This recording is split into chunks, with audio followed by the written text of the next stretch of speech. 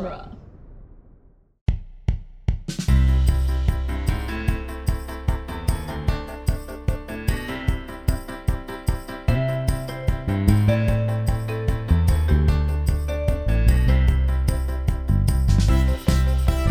Hello, everyone, and welcome to the Protagonist Podcast, where each week we look at a great character in a great story. I'm Joe Dorowski, and this week we're discussing Dr. Miles Bennell and Becky Driscoll from Invasion of the Body Snatchers. And joining us for the discussion is producer Andrew. Welcome back, Andrew. Hello. Oh, I do enjoy our episodes where it's just me and you. It just feels like, bare bones. I mean, there's a certain amount of relaxation when you remove 30% of tech issues that can occur. Yeah, the technical concern and the recording stress and all of that. Yeah. Invasion of the Body Snatchers is a 1956 sci-fi film written by Daniel Manwaring, directed by Don Siegel, and it starred Kevin McCarthy as Dr. Miles Bennell and Dana Winter as Becky Driscoll. And it tells the story of people becoming concerned that their neighbors and their community have been replaced by pod people.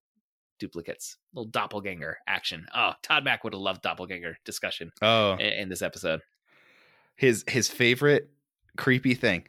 Yes. was a shapeshifter on his Mount Rushmore of fear, but it's like it's a shapeshifter, so I don't know what it is. I can't remember. That's reaching back like 6 years to the Mount Rushmore. Yeah, that is fear. A long ways back. I remember he had the scene in Clue when like the black glove turns off the phone. Mm-hmm. like pushes down on the receiver with the lead pipe, I think is what it was. Oh man, Mount Rushmore fear. That takes about. I remember thinking we were gonna do lots of Mount Rushmores. I think that's the only one we've done. Was that the first Halloween episode? It was definitely our first Halloween episode. And I think it was our first Todd Peterson guest spot, and he's become irregular. he was there like 6 months earlier for the first special with like the MCU Marvel draft. MCU draft. You're right. He's been there all along. Todd Peterson's always been here. Mm-hmm. Do you remember, Andrew, when you first became aware of Invasion of the Body Snatchers as a film? In general, as a film, it's one of those like cultural touchstones where it's like it's in there, but I don't really know a lot about it. It has something to do with like people being different from themselves, and like it's a 50s horror movie. Like if it has staying power, then it's got a lot of staying power. So it's gonna make an impact on cartoons. I'm like, part of me is like thinking that I got references to it in like Muppet Babies, but I'm like, probably not. Even like the term pod people, which I remember as like a joke doppelganger, that comes from this. Yeah, it's not about podcasting. It's yeah, but that's something like I remember just as a joke in like cartoons and stuff, like the pod people and like as a light way to address like the horror of a doppelganger. Okay, I'm sure. I don't know what show it would have been, but I'm sure that this is the way I would have like really been introduced to it, is someone on a TV show, like a character on a TV show was obsessed with sci-fi movies or horror movies and watched this and then became suspicious of their family members. That had to have happened. That kind of that's an episode. That's a tropic episode. Mm-hmm. Yeah, and I can't put any, but it sure feels right when you describe that. And yeah, my sense of this film is fairly similar, where it's like the title Invasion of the Body Snatchers gives you a good sense of what's going to happen. It's a 1950s sci-fi thing, and you kind of have a sense of pod people being part of it. And I don't remember even when I first actually watched the entire film. I was the kind of nerd that would like watch documentaries on the Sci-Fi Channel about like the history of sci-fi, and I'm sure this one had to have been addressed in there. So I probably like saw footage of it before I ever actually saw the movie. Yeah, and I saw it in college. It was one of my college class things where like this is probably a movie that I wouldn't have watched on my own, but I'm really glad to have seen it in college. And it's like maybe that's the function of some college courses. It's like, I'm really glad that I consumed this piece of media that I would not have consumed otherwise. Yeah, I mean it's kind of like you got to take your survey of American lit. Like, okay, here's the canon. Yeah. And yes, canon's problematic, and we need to do a better job of diversifying the canon. But it's also good to just get your cultural touchstones out of the way. Like, you're now culturally literate if you've read stuff from, the contact literature of the conquistadores up through your postmodernism, and you kind of understand the bobbing and weaving of it. Similar things need to be done, I think, with pop culture. And that's the value of some of those college like film classes, where it's like, okay, here's your early silent stuff. Here's your German expressionism, French New Wave, like all these things. It's worth getting in there. And 1950s sci-fi does have to be acknowledged, right? It's a huge moment in Hollywood history. Well, and so like we were talking about, like, this is available on Amazon, and I think I brought up that it was available. It was like, oh, we should do that. And then we also had a fairly lengthy just text conversation about like, oh, well, we could do that. And then we talked about the thing from another planet or from another world. I never know the actual title of that movie, but it's the one from the 50s, not John Carpenter's The Thing, which is the one that everyone seems to talk about. But I'm like, I actually really like the one from the 50s. I'm not interested in the one from John Carpenter. I am 100% with you. I saw the one from the 50s in like 2 different film classes in college. Yeah. And it's like, that's kind of fantastic in its own way. It's like, this is, and I bet I saw it in the same class as Invasion of the Body Snatchers, right? I'm sure it was like this, like back to back. It's like, well, we're gonna do 2 from the 50s. You mean like I think Invasion, the Thing, right? The Thing and Invasion of the Body Snatchers. So I think we saw those back to back because we were doing things, I think, through decades. And so it's like, okay, these are films from the 50s, and then we did something from the 60s, and then I think like we did Star Wars in the 70s, and I think we did Jaws in the 80s, and so on. And so, like, I always associate this with The Thing from Another Planet. I think I'm trying to remember. Like, at some point, I also watched. Oh my gosh, what's the one with Gort? Klaatu Verata Nikto. The Day the Earth Stood Still. Yes, I pull out Gort and Klaatu Verata Nikto before I can find the name. Yeah. But yeah, so like we watched, some of these. Oh, we haven't done like, the day so we got to do a lot of these. The classic 1950s ones, and into the 60s and stuff. But there's such a different flavor to these 1950s sci-fi compared to even like as you get to it's an interesting experience in the 60s, right? Like you're getting into some very different feelings and themes that are present there. But there's something that's just it feels like the right thing is being produced for the budget that they were doing with 1950s sci-fi.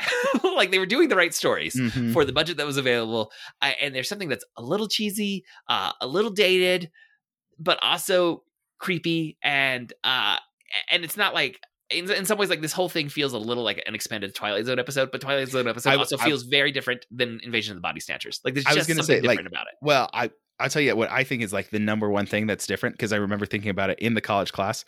At the end of Invasion of the Body Snatchers, he gets ahead of the threat. And like, if this was a Twilight Zone, then at the end they'd say, we are already here. Like we've taken over, and like the framing device will make that clear. But it's like, if it's Twilight Zone, then the framing device proves that like he's already been captured. Right. No, I think that's a really good point. And there's, again, like the 1950s, you got to be in the right headspace, I think, to go watch a 1950s sci-fi film. But if that's what you're looking for, there's nothing that doesn't scratch that itch except for an actual 1950s cheesy sci-fi film. Yeah, like watch Invasion of the Body Snatchers or The Thing from Another Planet or Thing from Another World. Again, I don't know the actual title. It's too much. Or That Day the Earth Stood Still, which I think most of these have been remade, and I have no interest in the remakes. And I've also got to say, like this one in particular, like Invasion of the Body Snatchers has a certain film noir mystery-ness to it that the others don't, right? Those are like really straight up sci-fi. And some of the like the chase scenes, like the shadow work as they're running through the alley, and the way they're the larger than life human shadows are being cast because of where the lighting is, and there's such tight contrast that's being forced on it. It really does evoke film noir. Yeah, and there's like a scene where they're trying to blend in, and so you get that kind of like, okay, can I get away with this? Like it gives me like vibes of Double Indemnity. Yeah, kind definitely. of stuff. Yeah, some of that spy kind of film noir more than the private eye, stuff. Yeah, but like it's kind of fun to have some of that flavor in your sci-fi. Like it's like, oh, you got some film noir in my sci-fi, but I kind of like it. Yeah, and it works. It all just works. I'm so glad that I rewatched this for the podcast. And it's one of those things like, this shouldn't be this good. Like, this shouldn't work, but somehow it like, and it's not even that it's like high quality or good. It just, it gets you, right? Like it gets you in the right spot in your mind where you're like, but this is important to have, even if it's not like the purest quality. And there's such a strange mix of like there's moments where people are tossing around the pods and it just looks like someone went to a prop designer. They're like, see that thing falling out of the tree? Just make that, I don't know, 5 times bigger. Yeah. And make it big. And it looks so cheesy. But then there's the scene when like the bodies are flopping out of the pods. I'm like, oh my gosh, this is really actually like legitimately creepy. Or film work that's being done here. I mean, we're jumping ahead, and you should probably get into like the summary soon. But or the moment with the pitchfork. Yeah, that okay. one. Let's that one gets you. We'll touch on that. Okay, so first the trivia, and it's pretty light trivia that I have for this one. 98% positive on Rotten Tomatoes, which is an amazingly high score for that's extremely high. A 1950s sci-fi film, and I love it. I don't mind it at all. Also, that's extremely high for anything. This film, well, when we do the older ones with Rotten Tomatoes, oftentimes there's only like 15 reviews. So and they're like retrospective positive reviews. Exactly. Yeah, so I'm guessing that's why, if we saw the actual reviews from the time, this would not have been at 98% positive. Absolutely not. This is one that is like aged well, and people appreciate it now for its place in pop culture history, more than this was like the breakout hit of 1956. Anything like that. In 1994, this was added to the National Film Registry. I love that mark. whenever what we're covering is there, especially when it's like not the films that were like going for art, like Schindler's List in the film registry. That makes sense. It was always going to be there. Like the second that it was announced, you're like, okay, well, that one's going to go there. This had no business when it was being conceived of and made, thinking this is going to be a national artifact that is going to be preserved for all time by the U.S. government. Like, this was made to kind of spook people into snuggling close at the drive-in movie. Yep. Yeah, I like that. It is based on a 1955 science fiction novel by Jack Finney that was called The Body Snatchers. So, they're just throwing invasion of on that. There is something about that word, like body snatchers, like the mix of the sounds in that word just works so good. It sounds like I don't use the word snatch very often.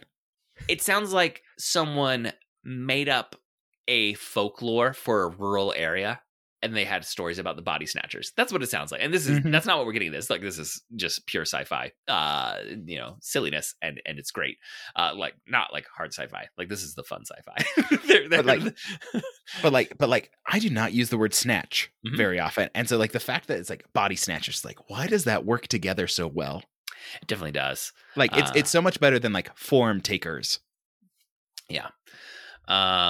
And in that, I read just a little bit about the book. There are duplicates like what we're going to see in the film, but the duplicates only last 5 years and can't reproduce. So if there needs to be controls, or Earth will die, right? Like it's just going to be a dead planet, and they kind of removed that element from this one.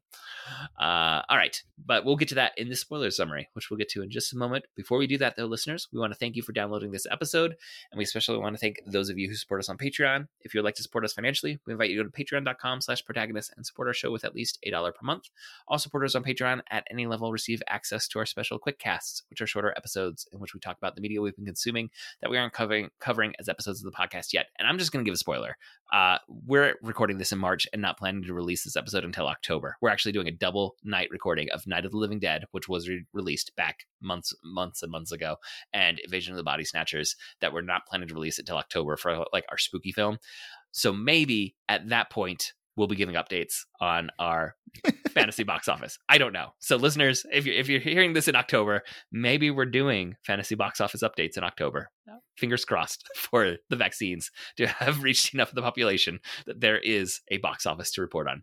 All patrons who support us with $5 per month or more get to choose a topic for us to discuss. So now onto the summary of Invasion of the Body Snatchers.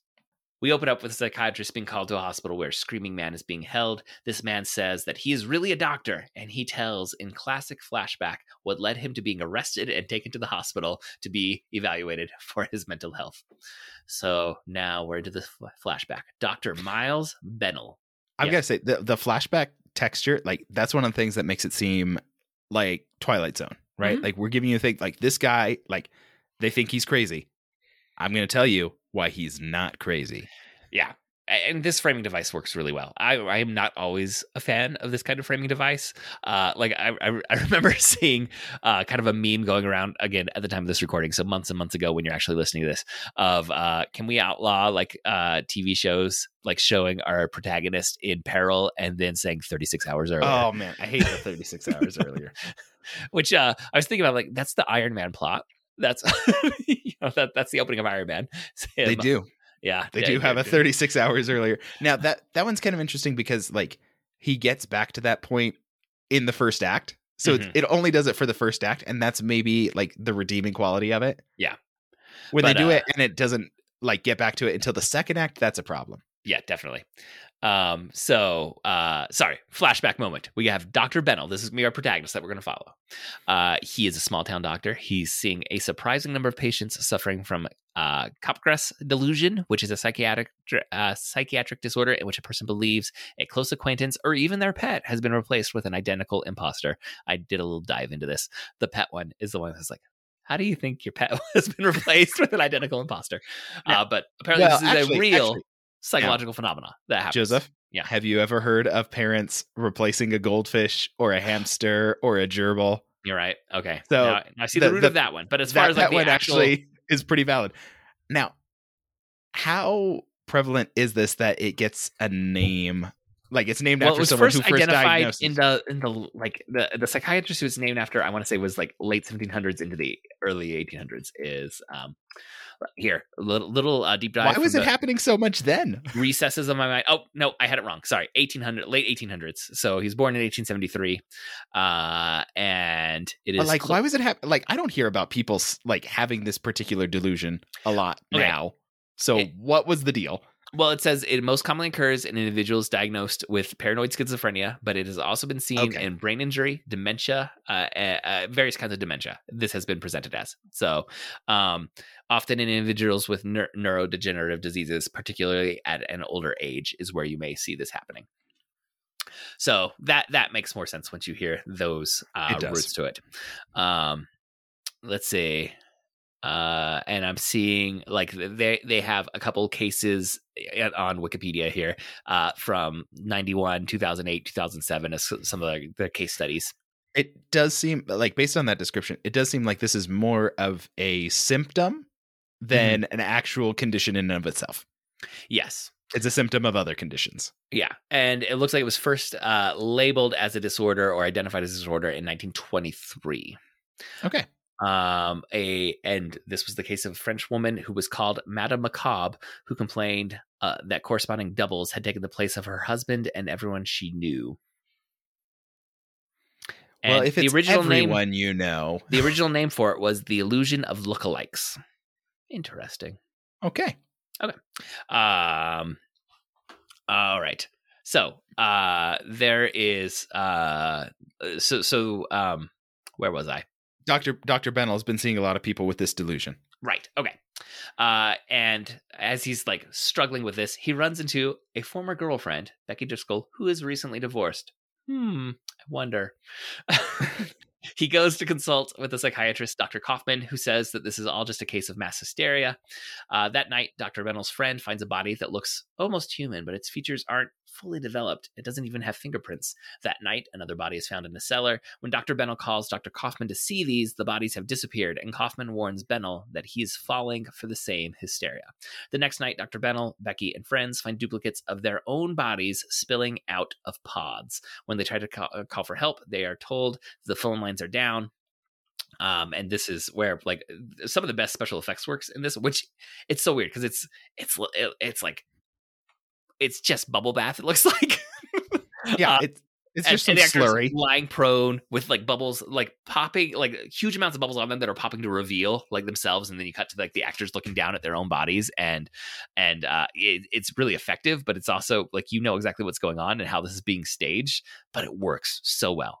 And this is it's in as they're seeing their own bodies. This is the pitchfork scene you were referencing earlier, where Bennell's going to stab his duplicate body with a pitchfork, which like that image is like, man, that's creepy. Yeah. Stabbing your own body with a pitchfork is creepy. So Bennell's friends are going to go drive to the next town for help because they can't call for help. Bennell and Becky fear everyone has been replaced with identical pod versions of themselves. Bennell and Becky get to an isolated place and watch from the window the next day as the chief of police directs a truckload of pods to be taken to the neighboring towns. Then they are discovered by Dr. Kaufman and his friend Jack, who reveal that they are now pod people. An alien life form crash landed in a field, and its pods replicate life forms and then replace them. Soon the pods will take over everyone, and humanity will lose all emotion and individuality. Like, they have this discussion about like what it's like to be a pod person, and they're like, it's great, no worries, no emotion, we're just gonna go through with our lives. And of course, Miles Bennell is like, you're taking everything. That matters if you can't feel anymore. So Bennell and Becky escape. Now, real quick, I have got to say, like, there is a weird thing going on with it where, like, the pod body develops, but there's not two bodies after the pod person takes over. Right. And it seems like you go to sleep, and when you go to sleep, your body disappears, and the pod takes your place. And the logistics of physically takes your place. Yes. But like, a body disappears somehow. The logistics of it are hand waved away, or not even hand waved away, just not addressed. It just is. If there is a pod duplicate of you ready to go and you fall asleep, you have been replaced. That's but like, it doesn't make any sense because there's two bodies. Like, we know there's two bodies because he stabbed his own. We see two bodies in the same shot a few times. Yeah, and then it's like, but then conversion takes place and it's done. Yes, and it definitely don't stop and think about that too much, or but I feel like it's worth clearing up. Yeah, well, not clearing up, but just acknowledging that there's this weird aspect of it. So Bennell and Becky escape, and they get out to the crowd, and they try to pretend to be emotionless pod people. And so that basically means, we'd say they kind of wander around like lumbering zombies. It's a lot of what they're going to try and do here. I mean, not fully. Like, the pod people aren't zombies, but they do have much less emotion and much less reaction to the world around them. Becky screams when she sees a dog that's almost hit by a car, and that alerts the pod people that she's not a pod person because she cared about that dog. So now they've got to run away again, and they escape to a mine outside of town, and they hide there. Bennell eventually leaves to go investigate what's going on out there, but when he returns, he realizes she fell asleep and she's been replaced by a pod person. So he runs to the freeway, where he starts he's running in between cars that are driving and like banging on windows, and he's screaming at them. He's screaming, they're already here, you're next. He climbs up onto a truck to try and get the driver's attention, and then he looks in the back of the truck and sees that it's full of the seed pods that he has seen. And this is like the comically large pods. Yeah, they're like torso and head size, like as big as a person's torso, but light enough that they're like tossing them around. Yeah, they're just handing these around to everyone. And now we come back to the opening scene of the doctors at the hospital with Bennell, and the doctors go and discuss Bennell's condition, and they conclude that this man is insane. The strong diagnosis of the era. Then a truck driver is brought into the hospital, and an orderly says that this man had to be dug out from under a load of gigantic sea pods, and immediately the doctors say, oh, never mind, we believe his story, we're going to call the FBI to shut down the roads out of Santa Mira, that's the city that he was from. The end. So they've gotten a little move on this. However, there's the fact that you can't tell the pod people apart from the regular people. Like, so how but the tone of it is that, okay, it's going to be all right. The FBI is on the case. Classic 1950s, like resolution. We've got the FBI on it. Yeah. Oh, everyone can sleep easy now. And that's where I feel like if it was Twilight Zone, like the doctor would reveal himself to be a pod person. It's like, yep, this guy's crazy, but let's make sure we get the pods out. or even just he is like put into a straitjacket and left in an insane asylum, and you do a slow like pull out, and you see like pods being delivered around the hospital. That would be the end. Yeah, absolutely. So there's. Famously, this film has been recognized or argued that it contains some very 1950s rooted themes it's worth acknowledging before we dig into those that everyone who worked on the film says no. We were not trying to make any commentary about McCarthyism, about communism, about the Cold War, any of these things. And some of the quotes, like this is just from Wikipedia. So Don Siegel, who was the director, the director of the film, he spoke openly that there was allegorical subtext that people can find, but he denied that there was any deliberate politics put into it. So he's like, I felt this was a very important story. I think the world is populated by pods, and I wanted to show them. I think so many people have no feeling about cultural things, no feeling of pain and sorrow. So basically saying like there's not enough empathy in the world. But I was not trying to represent a certain political viewpoint or criticize anybody in that context, just like a broad, you should be feeling things. Yeah. And so like another quote from Walter Mirisch, who I believe is just a commentator, but he wasn't involved in the film, but he says, people began to read meanings in pictures that were never intended. The invasion of the body snatchers is an example of that. I remember reading a magazine article arguing that the picture was intended as an allegory about the communist infiltration of America. From personal knowledge, neither Walter Wenger nor Don Siegel, who directed it, nor Dan Manwaring, who wrote the script, nor the original author Jack Finney, nor myself saw it as anything other than a thriller, pure and simple. And there's other quotes. If you go look at Wikipedia, like there's a whole section of quotes of people saying that worked on it saying, we didn't really mean anything, but it is so pervasive that even before I saw the film, I remember hearing, oh, this one is, about, and this is the irony, the communist threat or McCarthyism. Yeah. Right. because like, obviously like the big theme is like the dangers of hyperconformity, right? And the pressure to conform and not accept or tolerate any external influence or exploration or anything like that, right? And it's like, well, that is a criticism of both stances, right? Like that's the concern of McCarthyism is like you have to conform with like this picture perfect idealistic 1950s American. There's one thing that it means to be American, and we're all going to be that. Yes, and then you have like the fear of the communist infiltration, which is that everything's going to become homogenous, and you all have to be that. There's no more glorious individuality, and you can't pull yourself up by your bootstraps, and you're all the same. And so it's like, well, it works as a criticism for both because both taken to the extreme kind of results in this homogenous single unit. Mm-hmm.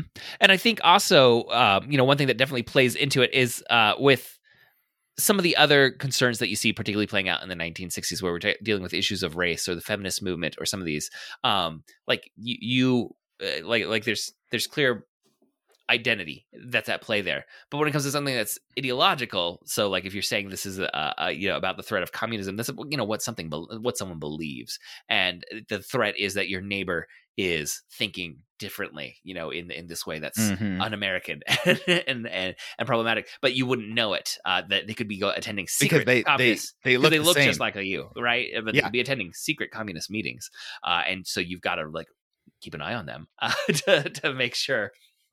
That they're not. And again, like there's the pressure of that like concept for communism, and then there's the same kind of pressure in McCarthyism where people are getting blacklisted, right? People are losing jobs because they're being accused of being associated with communists, not being communists, but being associated with communists, right? And so you have that pressure to conform there, like where it's like I have to be staunchly American enough, but I'm not this cookie cutter American quite that extreme, but I have to comply or else I'm in danger. Yeah. So I think there's a lot of that allegory there, but I think it's also like an interesting example where there's in pop culture studies, sometimes you come across the term of the magic mirror effect that, what is being made reflects the fears, hopes, and concerns of the era, but then also what is consumed by the audience is going to influence their fears, hopes, and concerns, right? So is the film that's being made reflective of the concerns, or do the concerns come about because everyone sees this film? And the answer is yes. Like both things are happening. That's why it's called the magic mirror effect. They reflect in and they reflect out. So if the creators of this film are saying, well, we didn't think we were making that story, but everyone just kind of looks at it and says, well, this theme is kind of there. It's possible like they were attracted to tell this kind of story because of the fears and concerns that were permeating the culture around them, or the way the story was received was because of the fears and the culture that was permeating all around them. And both could be true. Yeah, you can definitely get to a point where it's like, well, we were trying to make this thing. And like what inspires them to make the thing, and then people consuming it, and it's like, wow, this really conveys this thing to me, and like, so it can be influencing, and then that media is influencing how other people see their world. Yeah, definitely. So I think it's worth just acknowledging all that, like the thematic subtext of this film has almost become like as famous as the film itself, and the idea of like the pod people and the doppelgangers, like that subtext is definitely taken a life of its own to the point that I'm guessing some of our listeners probably know of that allegory, that interpretation, even if they've never seen the film of it. So we wanted to at least acknowledge that before we start digging into some of these characters. Now, our two main characters that we're going to follow are Dr. Miles Bennell and Becky Driscoll. Andrew, do you have any take on Miles Bennell as the protagonist of this film? Like, what stands out about this particular character? So like we track with him across like 3-ish days, right? As his paranoia is setting in, and as he is like starting to adopt the attitude that he's been treating in his patients, right? Mm-hmm. And dismissing in his patients, right. Essentially. And towards the end of the film, as he's getting more and more manic, right? He's not sleeping, because if he sleeps, he'll turn into a pod person, right? And he's getting, really on edge. I think that's actually really compelling, right? To see him start going, like he is not a Superman, right? This is an extremely average, everyman kind of character. Like he's a doctor, but he seems like he's a small town doctor. He's not a super doctor, right? He lives a pretty average life. I think he's recently divorced. Mm-hmm. It's like, okay, this is not, a master of romance or anything, but it's just like he keeps getting pushed just a little bit to the edge and a little bit to the edge, and like his edge keeps shifting. Mm-hmm. And you see him to go to like some pretty extreme lengths where he's like banging on the windows on the cars on the freeway, or he like grabs some syringes and he injects sedative into his friends' bodies to escape. Yeah. Right, the pod people. It's like, oh, this guy's getting pushed to the edge, but I don't think they ever cross to a point where it's like he's done something so crazy that I can't imagine a person doing it. They keep him very, very human throughout the whole thing, which I think is really impressive. Yeah, as they're pushing this sci-fi story, he doesn't get into superhuman territory. He doesn't get into a fight. Like the most extreme physical action is when he stabs them with the syringes. And he stabs a body that's lying on the floor with a pitchfork, but it's just lying there. Yeah. He's not like fighting the pod people ever. He's not an action hero protagonist of a sci-fi alien invasion movie, which is what we definitely expect of alien invasion movies, which this is. So it's like he's one of the most average heroes I can remember ever seeing. Yes. Something about that description, it made me remember, and just bear with me for a moment. I was teaching a class using Frankenstein, the novel, one time. And I had a student say they'd never read the novel. They'd never even seen a Frankenstein film. You know the idea of Frankenstein. And as they're reading the novel, they thought that the reveal was going to be that Victor Frankenstein had not actually created a monster, but that he was committing all the murders the monster did. And he had created this explanation in his mind for what was happening with the murders. But really, he had kind of like psychologically manifested an explanation that there's this monster. Like, right. But like it's metaphorical. Murders are in the book are Frankenstein's family. Like close connections to Victor are who's getting killed. But it's like a metaphorical thing. It's like, no, this monster did it, but really he's having a psychotic break. And I said to the student, like, I love that. That is not the story we're discussing in class today. Like an adaptation of that story, I think could actually be pretty compelling and a fun spin on the Frankenstein story. With this Dr. Bennell in the pods Invasion of the Body Snatchers, I think you'd have a similar thing where like a fun version of the story is, no, he's actually just losing it. Like he is falling prey to that syndrome, and no one is actually being replaced. And he's really just attacking his friends, and they're just trying to help him chill out and sleep. And that would be another Twilight Zone ending that we don't have. But so once again, that's not the version of the story we're talking about. It just came to mind while you were describing him. And because I think the actor, and I want to give him credit, Kevin McCarthy, who plays Miles Bennell, he does do a good job of playing like that simmering paranoia. And I don't think the film itself really focuses so much on the paranoia, because we are given clear evidence fairly early on that there are pod people, right? Yeah. If it was like still left just vague enough that we as an audience don't have confirmation, like the paranoia will become a central theme of this. And even though it's not, I do want to give credit to Kevin McCarthy for playing that paranoia, as you said, like in this on this level where it is an average person in an extraordinary circumstance, right? You know, an unbelievable circumstance. And how do you choose as an actor to like react in this? And in alien like invasion films, you have like the stoic leads. You've got like the people who like turn to science to try and understand it. You got people who this is just an average guy that's just kind of trying to get through the next day and warn people that there may be pod people out there. Yeah, like he's not passionate about this. He's just kind of like, this is pretty weird, guys. Like, we should be checking into this, and like we should try to call the FBI. Oh, the phones are down. Well, I'm not going to leave town to go try and find a phone. like he stays in town like after finding his own duplicate. And that scene at the end when he's like before the coda of the frame story, like when he's on the street screaming, they're here already, you're next, and you know, this is he's reached his breaking point essentially. To the point where he's going to be taken to be psychologically evaluated. The performance there is actually like really good. Like there's part of it that's a little cheesy, but at the same time, it's like he's committed and it's compelling to watch. And as he's like battering on these windows of cars driving by and screaming that over and over, and you know, it's a really compelling performance from him. And so I just want to shout that out. And I think one of the things, like the mundanity of his life is one of the things that makes you kind of root for him and like kind of appreciate him as that everyman hero, as he's like getting closer to the edge and everything. And it's like, okay, he found these duplicates, and you see like little hints of the paranoia getting to him. Like, I think the pitchfork moment is like, okay, he's like, that's an edge for him. It was like, I'm very disgusted by this duplicate body. Yeah. Right. And he has kind of a visceral reaction to that. But then you get the sense is like, but he's trying to keep it normal, right? He's trying to keep it cool. He's trying to not freak out about all of this. And he's doing like a really good job most of the time. And then by the end, like, this is someone who has slowly gotten over the edge, not someone who had a massive, like, sudden break. Right? It wasn't suddenly he saw his own duplicate and he's like, okay, well, now I'm dealing with this.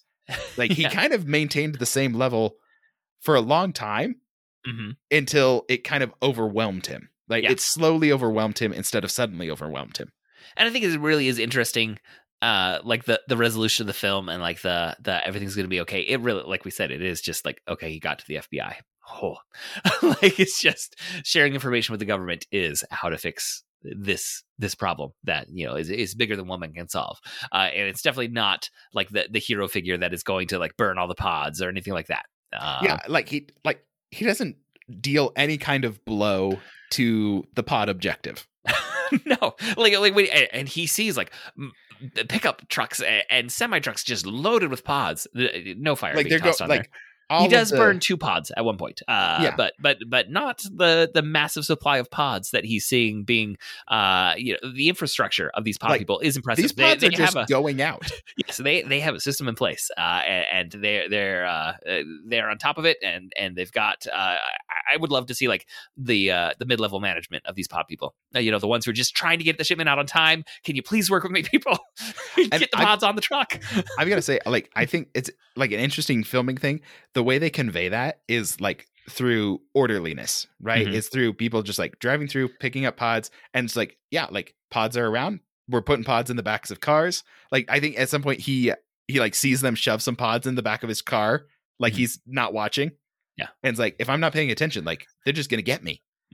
And so it's like, yeah, like, we're just doing this, and they're so unconcerned. And I think the lack of emotion is doing that, where it's like, yeah, we're unconcerned about this. Like, it's gonna be fine. We'll get you.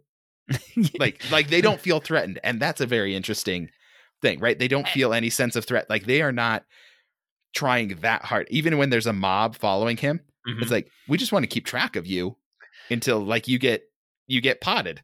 Yes, and even when like his the people who had been his friends and acquaintances are, like reveal, oh, we're pod people now, like it's not like threatening. It's like, this is gonna be fine. You're not gonna be so emotional. You're a pod person. Yeah, it's like they're not even trying to convince him. They're just like, we can just wait it out. Like, like they're super chill. Yeah. What about Becky Driscoll?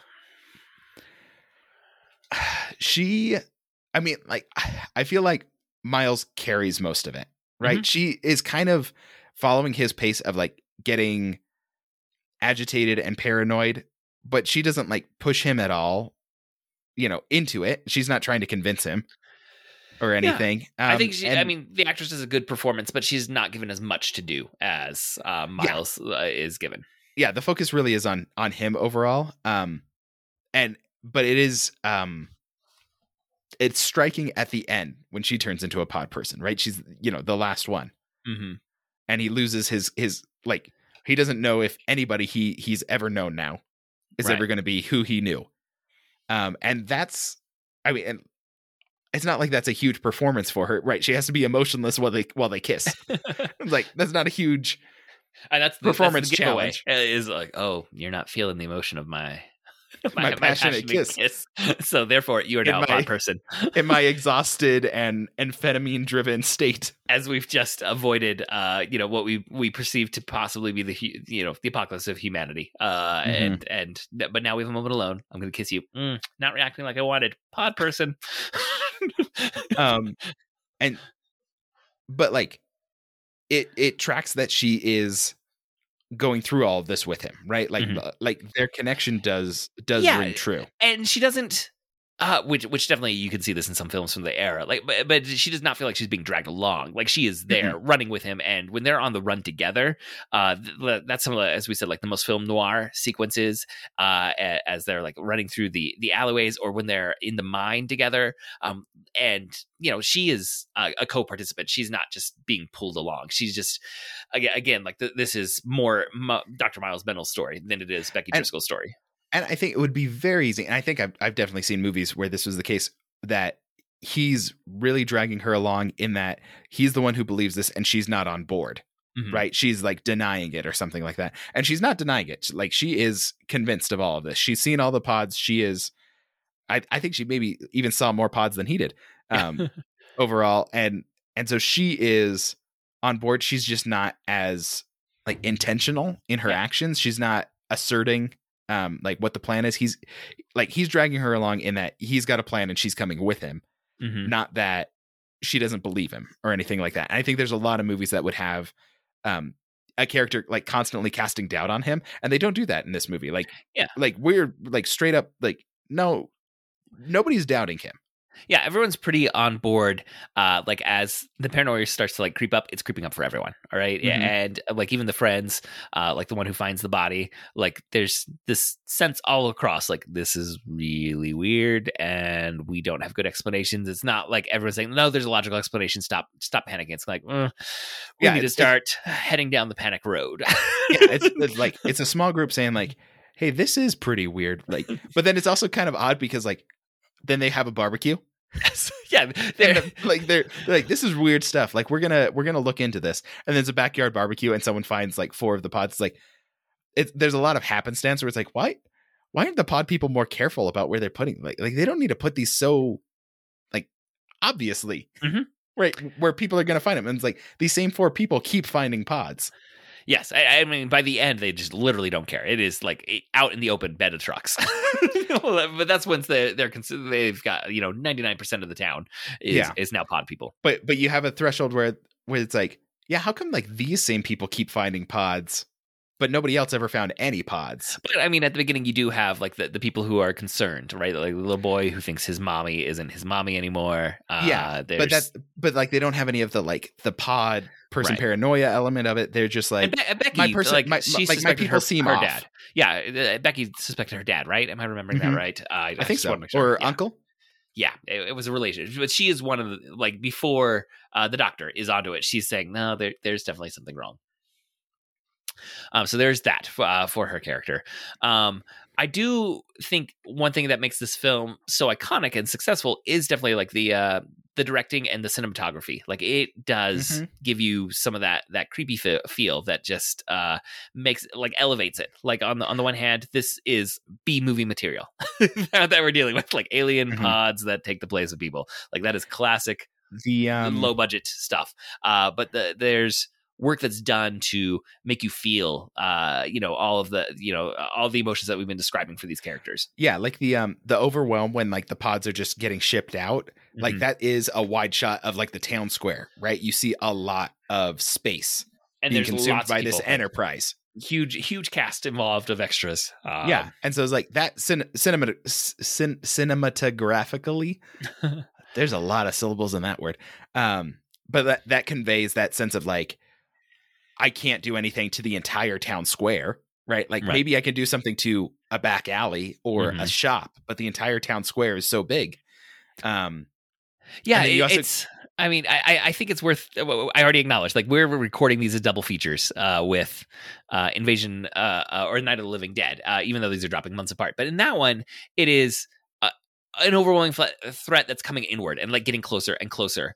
And this one is a threat that's expanding outward and spreading farther and farther. And that's the danger, and that's the terror that's coming from. So it's interesting to just see that inverse of films that, I mean, they're what, like 15 years apart. So they're not like from the exact same decade even or anything like that. But it's interesting to see the way terror and horror is being used in those.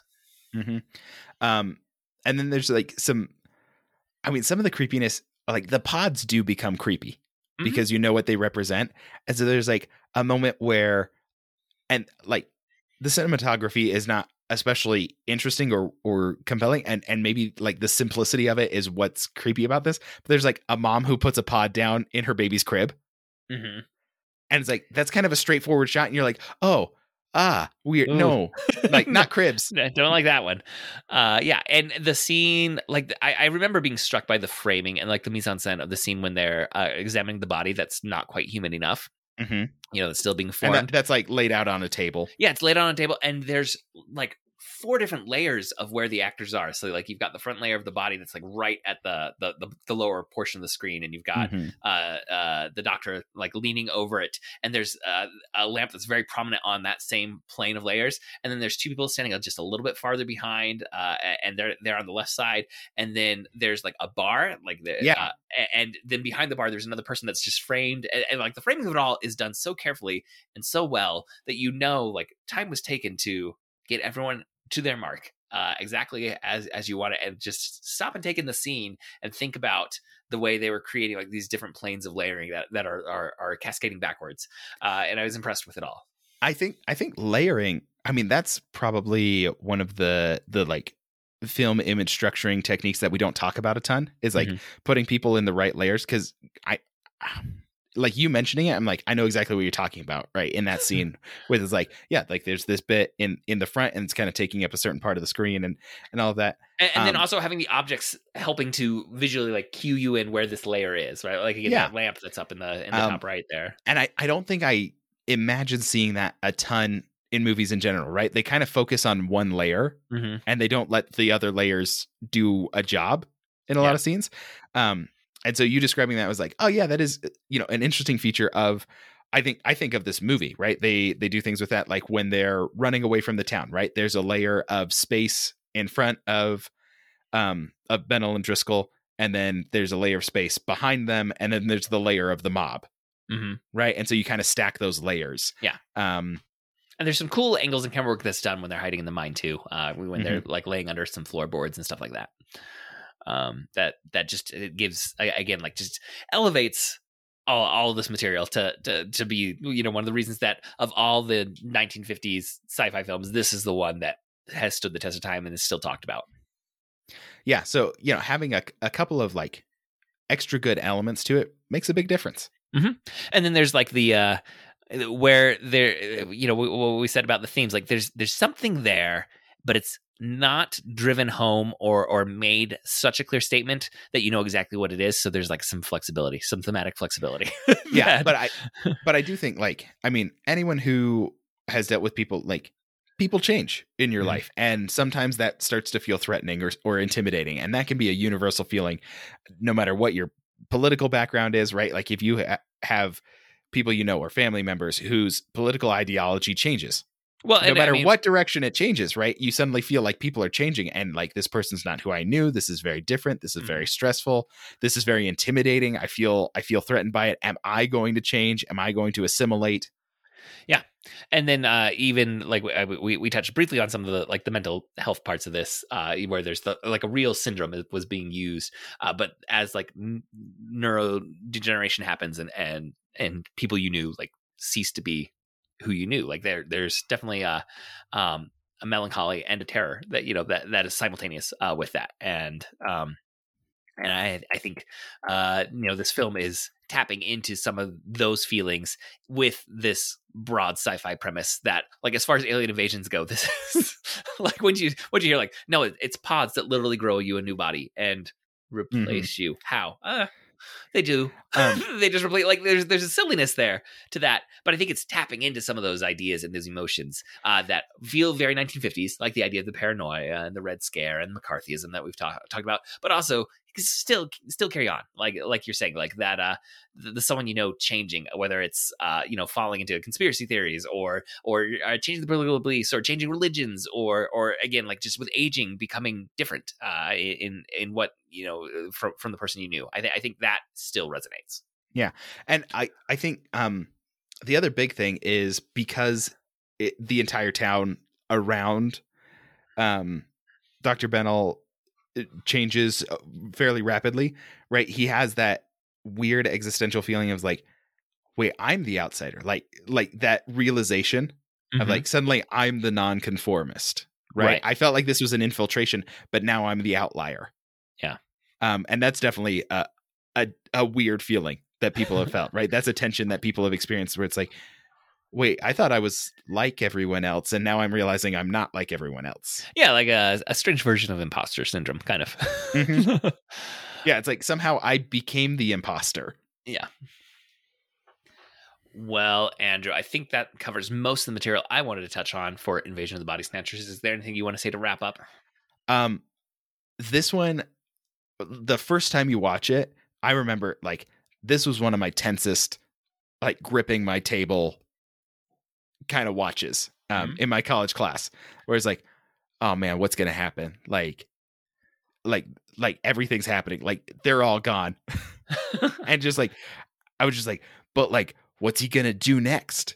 Like, how is this gonna like? And I don't even know what I wanted to happen. Like, I don't think I wanted the action hero kind of moment. I was just like feeling his world collapsing, right? Feeling his paranoia escalating, and it was escalating my paranoia. It did what it was supposed to do very effectively, right? It got me to feel emotions. Well, and I think part of it is that scale of the threat in this one isn't, is he going to survive the night? It's like, is humanity done? like in this world that they're building, the threat isn't are our main two characters going to die? It is, are these aliens going to replace all of humanity? Yeah. And you don't see an out for that. For, is this character going to survive the night? You can find outs for so many kinds of threats. And like that scale of danger seems surmountable. They can survive the night and find a place of safety. But when it's become, makes that shift of, are these pods going to replace everyone? Not just are these pods going to replace our protagonists. I think that's one place where the dread starts to come in, is like, how actually are they going to overcome this danger?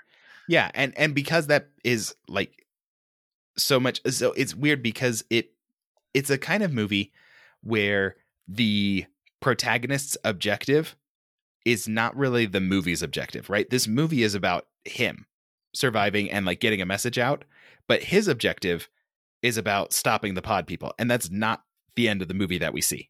Yeah, right. No, he passes the message along to like one person, and we trust that person is going to get to the FBI. But there we go. But like the whole time we've kind of been wanting to see, how do they stop this? It's like, we don't actually see how they stop this. We see how they communicate it to like one slightly more important person. Yeah, because we never see. I think another sense of the dread is like, we see how you stop a pod, right? You can burn the pod, and you can stab the body before it replaces the person. So we see like them taking out pods, but once the people have been taken, there's no going back. Yeah, there's never even a hint of a cure in this. So even if, say, they're able to find all the pods and destroy those pods, you still have, at this point, thousands of people who are gone, but have been replaced by doppelgangers of themselves, which is its own, different kind of terror of well, what now for this population. Yeah.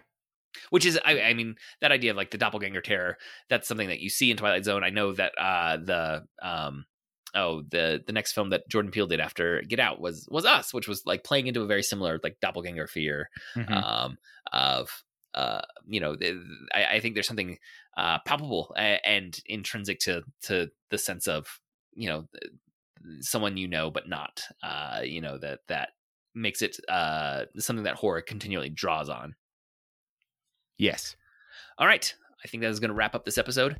Thank you for joining us. For show notes and links to all the other great Dueling Genre shows, you can go to duelinggenre.com. Also, please subscribe to the Protagonist Podcast in your podcast app of choice, and please leave us a review. That really helps us out. We'd like to thank Scott Tofty, who composed our theme music. You can reach us by emailing feedback@protagonistpodcast.com. We're also on Twitter. You can follow @protagonistpod or @Jadorowski, and our producer, Andrew, is @DizMinute. And our Facebook fan page is facebook.com/protagonist. And Dueling Genre hosts a Discord channel where you can see us and the other Dueling Genre podcast hosts and talk about the episodes that we're dropping there. Thanks again for listening. We'll be back next week to discuss another great character in a great story. So long.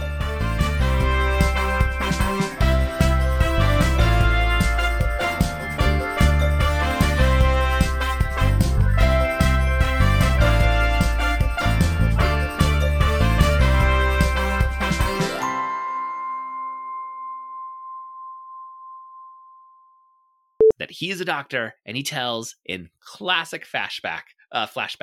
Sorry, let me give you a fresh read there.